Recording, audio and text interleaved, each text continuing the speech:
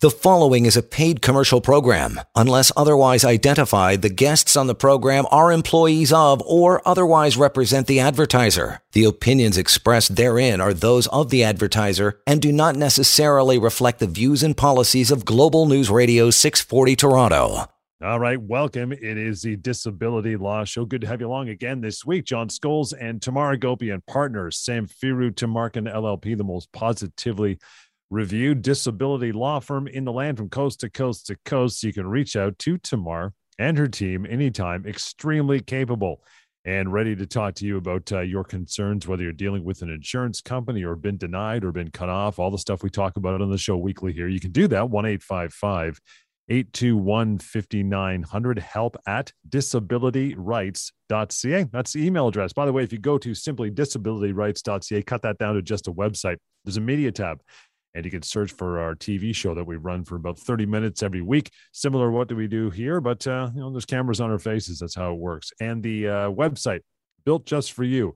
It is free. It's anonymous. And you can ask questions and get them answered. mydisabilityquestions.com. Just that simple. But here and now, we got a ton of content and a ton of stuff to discuss tomorrow, including a bunch of emails and questions coming through. So your opening salvo, my friend. What do you got today?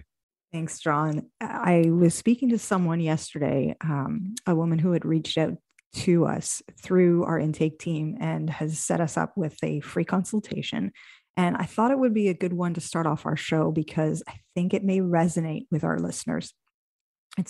She's a single mom, and she worked for one of the large municipalities in the province, doing some budgeting and some project works and so on. She has a history of mental health issues, primarily anxiety, for which her employer was aware and had actually accommodated her because there had been a prior period, I would say maybe 8 years ago, where she needed to be away from work as a result of her health issues. So the employer accommodated her, and things were okay, but she was struggling after the onset of our much beloved, sarcastically, COVID-19 pandemic. And, she'd been again accommodated to allow her to work from home and, therefore keep her, she's a single parent, she's got a daughter, keep her home, keep herself home, and try and manage the anxiety that, no doubt was amplified by what was happening in the world at the time. And she tried to get it under control, continued to work for some time, but it just all became quite a bit too much for her earlier last year, particularly with the shutdowns and homeschooling and everything else that most parents like myself have had to deal with. And she actually was diagnosed with depression. So although she had an ongoing history and management of anxiety, she had an onset of new diagnosis and condition, again, supported by her ongoing psychotherapist, family doctor, and now a specific diagnosis from a psychiatrist. So she uses up a bunch of vacation time first. Then I believe she applied for and received EI sickness benefits. And then her employer said, look, your health is persisting. Obviously, we recommend that you go and apply for long-term disability benefits under our group plan. So she goes ahead and does that.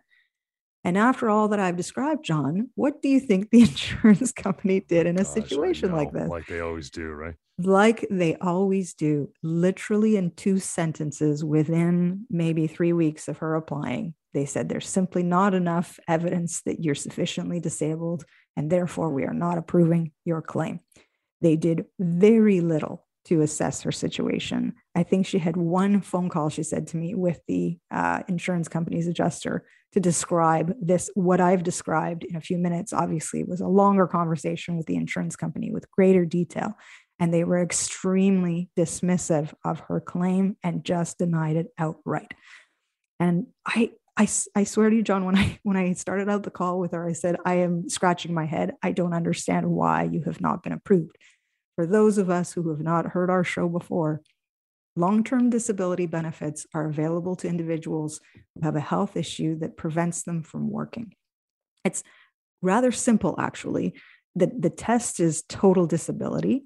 It's a misnomer to some extent, but when you've got the medical support that you cannot work as a result of your health, full stop, you should be applying and being approved for long-term disability benefits. Part of that discussion with her was, what do I do in a situation like this, Tamar? Maybe they needed to see another report from my psychiatrist. Maybe they needed to see something else from the psychologist. I'm thinking of appealing. And I said, look, of course you can appeal. Of course you can appeal. That's well within your right to do so.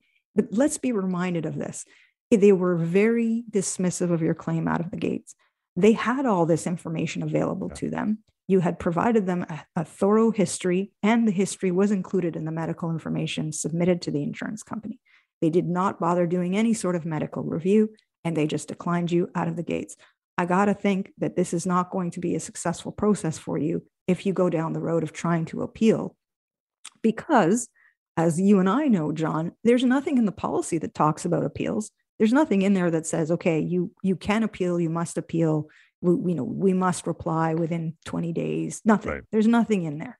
This is just something that's conceived of by the insurance companies to try and keep you in their process, to try and get you to continue to try and prove to them, and, pretty please, I am so sick. Can you please just approve my disability benefits? And I don't see that being a recipe for success when you're struggling with anxiety and depression, single parent. Like, the profile, John, to me is just so compelling and persuasive. And so I really encourage her to just think about, can I help you? I'd like to help you.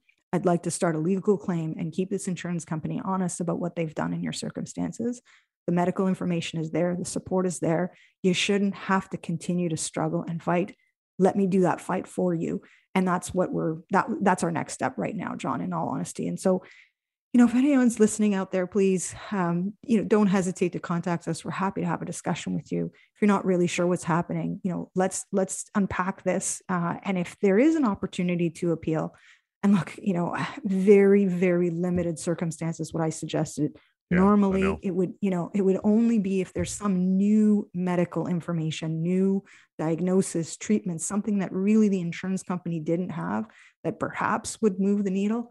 But, it's such a narrow situation. And what ends up happening for these people, John, is, it takes months. It can take months. And insurance companies know this. They know that people are just going to get desperate, and either they're going to force themselves back into a work situation where they were already struggling, or just simply give up and not access the funds until their health is in order and they can actually get back to work or do something else. And so it's really, really unfortunate, because I can tell you the insurance companies are certainly accepting the premiums on behalf of these group plans, and they're massive plans, particularly if you're working for a municipality like this individual was. And so, let's not let them off the hook when we're dealing with situations that are so critical and so tied to our current day-to-day with the pandemic and mental health. It's so closely tied together, John. And anyway, look, hopefully I'll be able to help her and perhaps others who are listening.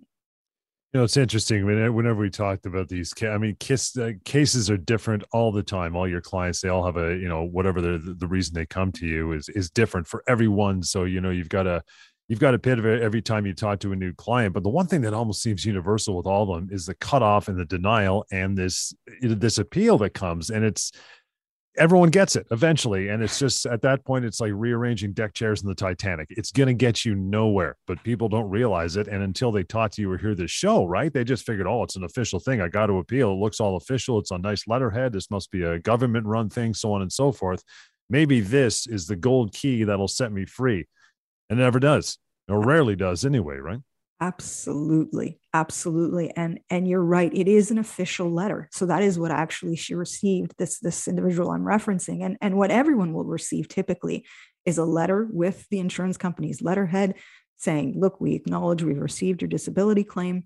This is the test to qualify. This is why we're saying no. And here's how it's going to affect things. If you want to appeal, this is the time frame in which you should do so. Sometimes they'll tell you what they need. Sometimes they don't. And they just, at the back end of the letter, John, though, at the very, very end is when they say to you, but if you want to start a legal claim, you've got 2 years from the date of this letter to start the legal claim. it's human nature, John. No one's going to read to the end of the letter, right? Like by the first two paragraphs, when you've been told no, it's very unlikely that someone's going to keep reading to the end and say, wait a minute, there's an alternative option here. And I can tell you that's done by design. They don't want you to know that you have the option of starting a legal claim. And what's worse, I think, in this particular person's situation is that she's never been approved. She's been on this path for so long. And it's clear that if she could go back to work, she would. And she has not after months. And so now, after all of this with the insurance company, she's losing more time. And it's just taking away from her ability to focus and cope on actually getting better and getting to a point where she can get back to work. And I think, John, I think insurance companies underestimate that element a bit. I think they take it, very cynically. And perhaps it's because of what they see. But at the end of the day, I have yet to speak to a single client or consult who says to me, I'm just going to sit back and take my disability check. John, people want to work. It's not that they want to be in this situation where they're sick and they can't. And I think going into it with that presumption is really, really difficult when you're dealing with an insurance company with so much cynicism. That's all. So it's tough. It's tough. Yeah, and I know we gotta do our first break here in a minute, but it's also, they could put that at the beginning of the letter, right at the top in bold. If you want to start a legal claim, most people are, because they don't understand how simple it is to deal with you guys, they're gonna legal claim. No, that sounds like a John Grisham book. I'm not getting into courtrooms and all this stuff. Forget that. I'm avoiding that at all costs. I'm just going to appeal. And again, they don't realize, because they don't listen to the show every week and haven't taught you how simple and how hands-off it really is for them, right? Exactly. And this is exactly what I was indicating to this person as well, is that let it be my problem. I want to deal with it. My team can deal with it. We will get the records. If they need records, we will advocate for you. You've done a great job so far, but at the end of the day, they've said no to you. They are not going to say no to me, at least not in the way that they've said no to her. And if they do, they're going to wreak the havoc of Tamar and the ST Law team within the context of a legal claim. So there you have it. Exactly. We'll take a short break and into more of your emails and questions. Lots on the way. 1-855-821-5900 to reach out to Tamar and her team anytime.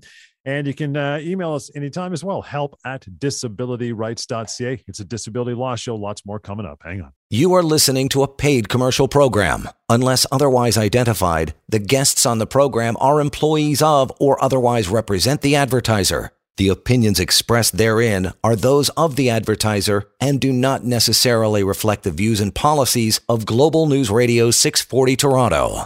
All right, welcome back. Disability Law Show. Great to have you sticking around the show today. You're always going to learn lots every time you tune in, and you can reach out to Tamar and her team anytime. Partner, Samfiru Tumarkin LLP, the most positively reviewed disability law firm in the land, getting the compensation you deserve. It is what you deserve. Exactly that. It's all in the print.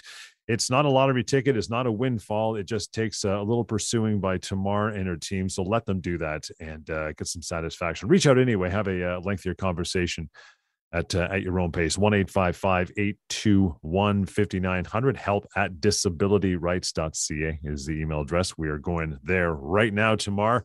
First one up today is Marco. Marco says, hey, Tamar, my girlfriend used to work in a group home for adults with needs. It was a really tough job, and while she was helping one of the residents, she injured her back. She's been on and off work ever since for nearly 4 years now. Her doctors have said there's nothing more they can do to help her, and her limitations are probably permanent, even though she's only 37 years old. Up until recently, she was getting LTD benefits, but she's had to go through a few appeals over the years to make sure the benefits continue. This time around, though, I told her she shouldn't bother with another appeal since the insurance company is insisting she can do another job at a sedentary level, working part-time. I listened to your show, and I'm wondering what you think about her situation. From Marco.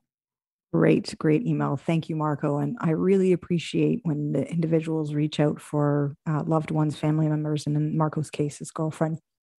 Here's what I think about the situation, Marco. And if you're listening out there, you're going to hear the first part of our show saying appeals. I'm shaking my head. But more to the point of what Marco describes, I want to unpack this a little bit. Oh. It sounds like his girlfriend was deemed totally disabled for some time, actually.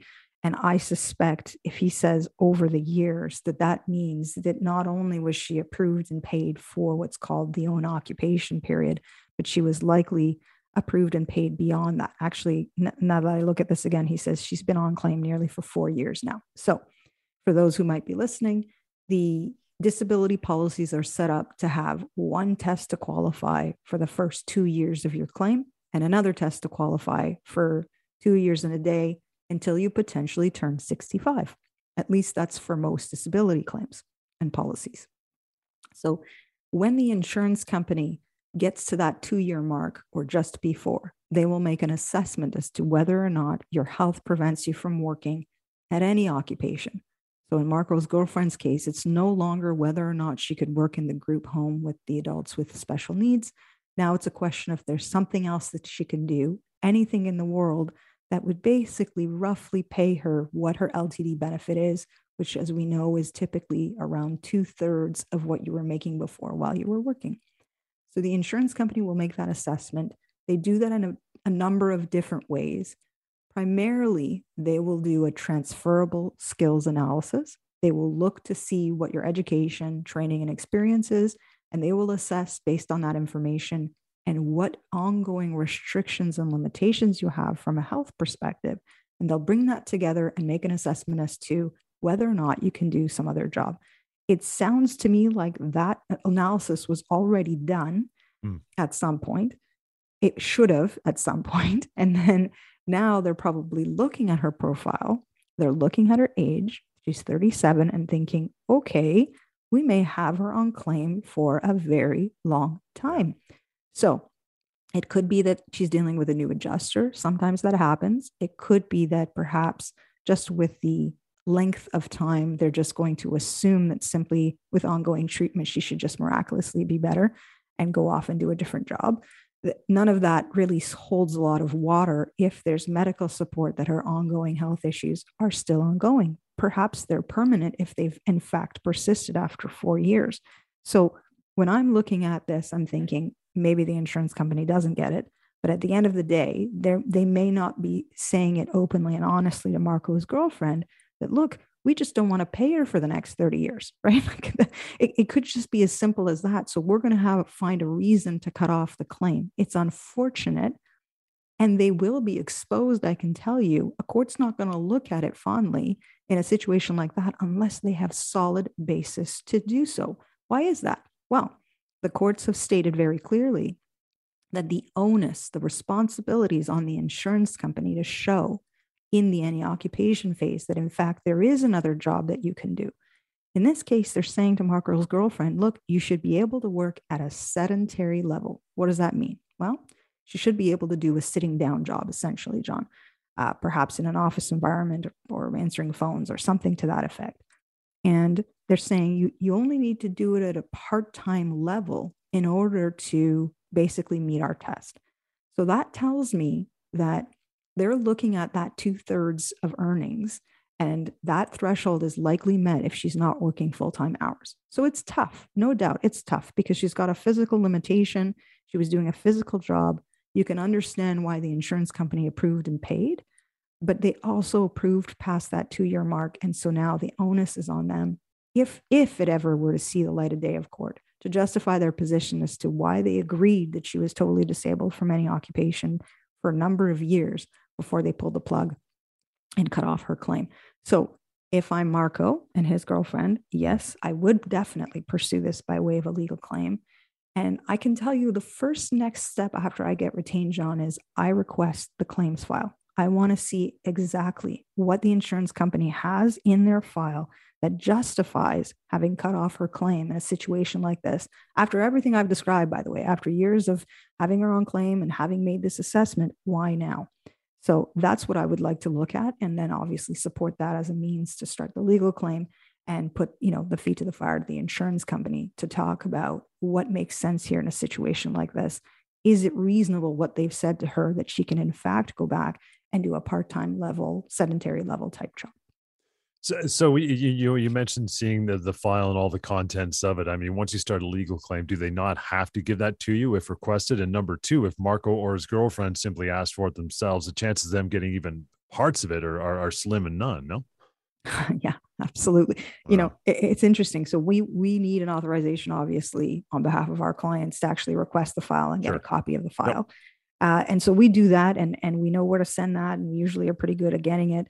But you're right, John. I have had clients who have tried to get a copy of their file themselves and have gotten barrier after barrier from the insurance company because they don't want you to see what's in there, which is honestly, it's very odd to me. There are times even where my clients will say to me, I know my doctor sent a report to the insurance company. The insurance company doesn't want to share the copy of the report with me. And I think it's probably because of cost. I really do, which is silly. But, even when we request the claims file for our clients, they will charge us $40-$50 for a copy of the file. And we're happy to pay it, of course. That forms part of our disbursements.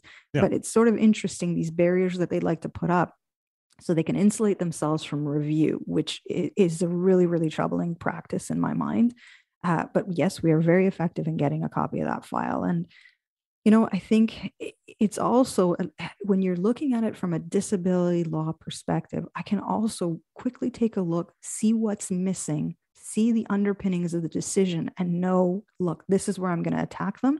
This is the way I'm going to frame up the legal claim. And this is how I'm going to pursue and advocate on behalf of my client. And so it's hard to articulate for our listeners what exactly I'm looking for. But even in what I've described, you want to make sure that the insurance company has done a proper analysis. And when they haven't, that's really what opens the door to a whole whack of trouble from the courts and from us lawyers who pursue these claims for our clients. Can a disability insurance company, or I guess for that matter, private investigator, legally get access to stuff like text messages, emails, maybe even phone records in a lawsuit? Can they do that? That's a good question, John. I mean, not an irregular course type thing. So typically, if you're on claim with an insurance company, yes, there could be the possibility that the insurance company is going to hire someone to poke around. And so, what does that look like? Well, if you've got social media presence, for example, and that media presence is public, it's open to anyone to look at and access, then by all means, there's nothing untoward or improper for a private investigator or an insurance company to sort of Google you or look on your Twitter or whatever if it's a public account.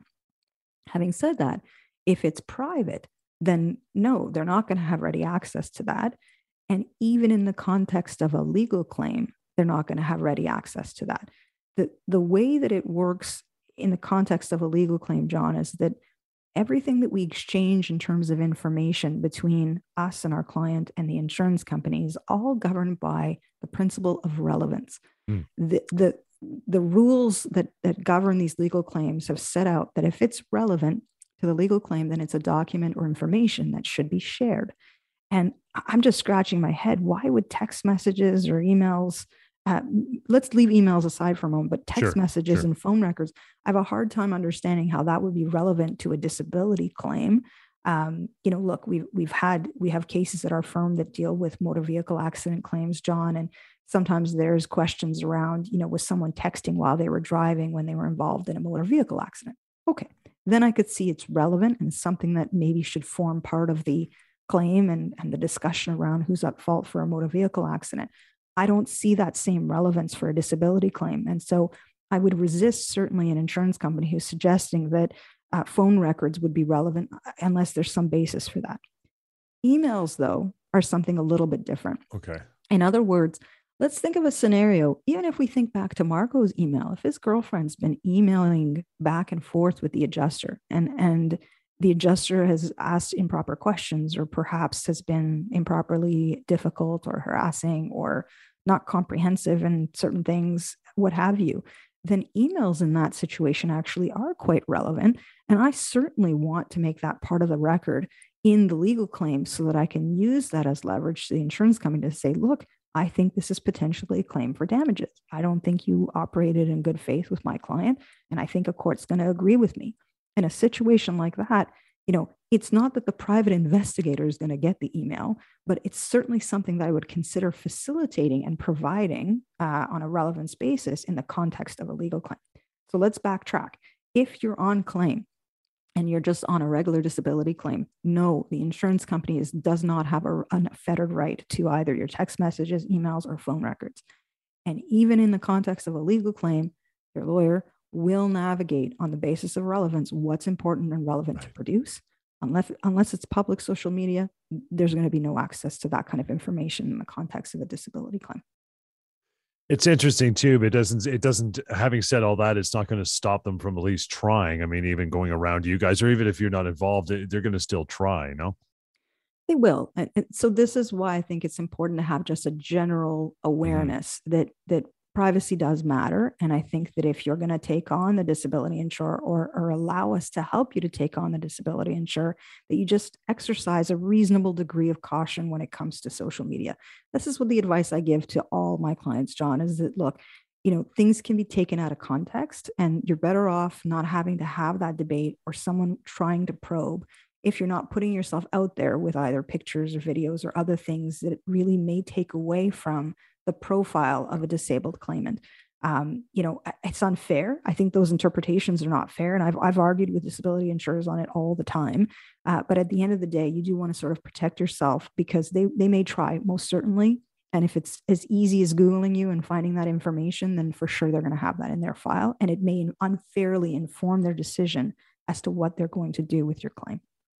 And with that, we'll take a short pause, get back into an email. Duncan, thank you so much. You are up next. So stand by. In the meantime, 1-855-821-5900 to reach out to Tamar and the team.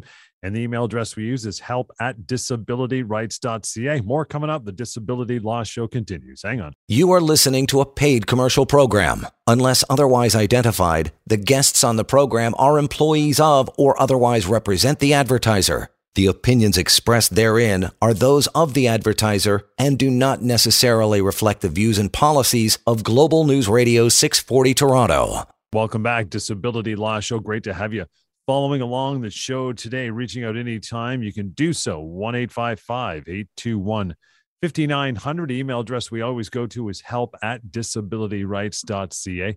And if you have another place or another time you want to ask a question, you can go to mydisabilityquestions.com. That's a free anonymous website built just for you to do exactly that. Lay questions out for Tamar and the rest of the team at Samfiru Tumarkin LLP. They'll get to them. Also searchable, right? So maybe a question similar to yours has been punched in before. It'll save you a few minutes. If not, leave it there and it will get answered. Again, mydisabilityquestions.com. Moving on to Duncan's email as promised. Says, hello, guys. I've been on LTD for over 2 years, and last month my insurance company labeled me totally disabled. They recently informed me that I need to apply for CPPD, Canada Pension Plan, CPP disability. I'm not sure why I have to do that, but my question is, can the insurance company cut me off if CPPD rejects my application? Would a disability lawyer be able to help me if this happens? Thank you very much. Thank you very much, Duncan. Really good questions, John. The specific question is, can the insurance company cut me off if I'm rejected for CPP disability? Short answer, no. They can't. No, they cannot. So the test to qualify for long-term disability benefits, as I talked about at the top of the show, is unique to the disability policy. It says, are you totally disabled from doing the essential duties of your job or any job, occupation or any occupation, depending on where you're at in the policy, based on your health conditions. And those health conditions can be physical, they can be mental health, they can be some combination of the two. But at the end of the day, if you have that medical support that you've got limitations preventing you from working, then you should be qualifying and continuing to be approved for your disability benefits. The test to qualify for CPP disability, on the other hand, is a little bit different. The test is, do you have a severe and prolonged disability? Excuse me. And so you can see, just even in the words that I describe, it seems like a tougher test to meet in some respects, right? Yep. And so what I always advise people is, look, if you've been on claim for long-term disability for even a year or more, it makes a lot of sense to consider a CPP disability application for a number of reasons. First and foremost, because it's actually, from an evidence perspective, in the hands of a lawyer like me, really helpful leverage to say to the insurance company, if they do cut Duncan off, that hang on, He's been CPP approved. The government has said he's got a severe and prolonged disability. It doesn't make sense that he doesn't qualify under your test of total disability, which arguably is a little bit lower to meet than the government's test. So from an evidence perspective, I think it really, really is helpful. But more practically, John, it gives individuals access to another source of income while they are fighting the disability insurer for benefits. So CPP disability, yes, it can take some time to apply and get approved. More paperwork, which I know my clients really are fed up with by the time they come to us. But at the end of the day, I don't discourage individuals from applying because it's yet another group of evidence, medical support that the person cannot work. And, it can take some time, but if approved, usually on average, people get $1,000 to $1,100 a month, which, yes, it's not as much as potentially most long-term disability benefit amounts, but still is something. And like I said, the test perspective, I think, makes it really, really helpful. The thing is, though, most insurance companies like to say to claimants, you must apply. Your policy says that you have to apply. John, it doesn't actually say that. It doesn't actually say that you have to apply. It sort of uses different words that say, if you're eligible for the benefit, we're going to get a credit for it against what we're paying you for long-term disability benefits. So in this simple example, if you're getting LTD of $3,000 a month, and then you get approved for CPP for $1,000 a month, then all of a sudden you're only going to get the net, the difference, the $2,000 a month going forward, right, from the insurance company. And so, I think that doesn't really get explained very clearly by the insurers to individuals. And instead, it's just they feel this pressure that they have to apply. Don't feel that pressure necessarily. It's not necessarily a requirement. Most policies don't frame it up that way, but I don't see a lot of downside to it. So I would encourage most people to apply because look, on the one hand, if you get rejected, insurance company doesn't get the credit. On the other hand, if you are approved, then at least it allows you some additional income support. And I think it makes it that much tougher to allow the insurance company to justify cutting you off after you've been CPP approved. And there's also the fact that, as you mentioned, that you decide to, look at this letter and say, you know what? No, I'm not going to do it. Forget about it. But then the insurance company says, well, okay, we'll just assume this is the amount you would have received from CPP and we're going to deduct it anyway. Exactly, John. The fact that the policy allows them to estimate an amount and deduct it anyway, that's the part that I don't like. I don't like the idea that they can do that and they will do that. And they use that as the basis to say, therefore, you must apply, right? It's not actually that way. But knowing that the insurance company can apply a deduction without you having that benefit in hand, you might as well apply. There's no downside in my mind to doing it. I mean, the one thing, I guess, one thing that we do talk about in our group a little bit is the taxability. So I should touch on that before our next break. And it's to say this. CPP disability benefits are taxable, and there are a whole whack of long-term disability benefits and policies that are non-taxable. So again, going back to my simple example of if you're getting, LTD benefits of $3,000 a month that are non-taxable, and then you get CPP approved of $1,000 a month, that's going to be reduced by the taxability. So all of a sudden your take home is going to be, just under $3,000 actually, because the CPP amount will be taxed. It's frustrating. I understand that for most claimants, but you can also apply for what's called the disability tax credit, which can lessen that impact. So it won't necessarily be 100%, but it also allows you, like I said, to have the buffer of the CPP disability benefit, deal with the taxability, get the tax credit, and prevent the insurance company from willy-nilly just adjusting and reducing your benefit just because they think that you should be getting the CPP disability. Suffice it to say, it's nuanced, which is part of the reason why you want to reach out to Tamar to discover things you would not realize on your own, and it could benefit you greatly. How do you do that? 1-855-821-5900, help@disabilityrights.ca. And as I mentioned, mydisabilityquestions.com. is a fantastic resource as well. We'll take a short break and get back into more. Disability Law Show continues. Stand by. You are listening to a paid commercial program. Unless otherwise identified, the guests on the program are employees of or otherwise represent the advertiser. The opinions expressed therein are those of the advertiser and do not necessarily reflect the views and policies of Global News Radio 640 Toronto. Welcome back. This is the Disability Law Show. If you join us every week, you've learned lots. If it's your first time, stick around following shows. You're always going to learn something. Could be useful to you or a colleague or a family member going forward. That is why we've been doing it for so many years. Tamar Agopian is your partner, Samfiru Tumarkin LLP, to reach out to. Tamar and her team, very capable, willing just to have a chat and educate you a little more, your due diligence when it comes to disability law and dealing with an insurance company and being cut off and asked to appeal and all the things we talk about on the show every week. How do you do it? 1-855-821-5900, help@disabilityrights.ca. Got another email coming up here in just a minute. But, you know, it's something, an interesting question is it, I guess, typical is the word for the insurance company to ask about your salary, you know, and how long you've worked for your employer when you apply for those disability benefits? Or can they do it?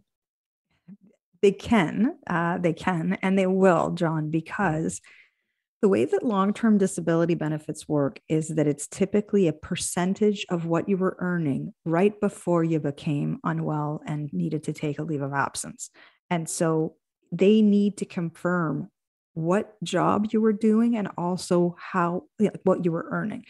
To put a real fine point on it, think of a situation where you might have an employee who is working hourly, perhaps in a sort of a warehouse type setting, and the hours fluctuate that he's working. So perhaps, you know, he's earning a little bit more one week and a little bit less the next week, and so on and so forth. And so it's important that, you know, you understand clearly how the policy and the insurance company is calculating your long-term disability benefit.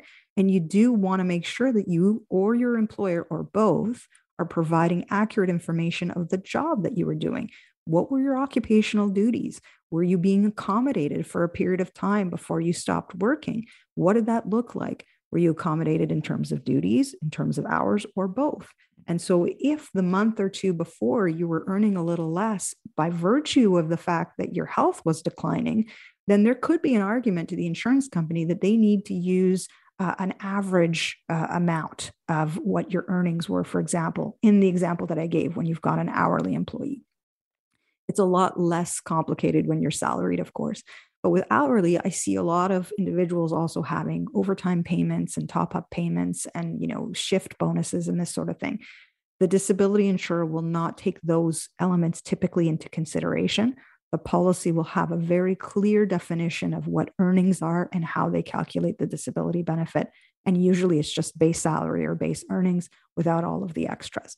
So, you know, it's an interesting one because I've actually got one that's coming up for mediation, John, you know, in a couple of days. And same example, warehouse type employee, hourly type employee.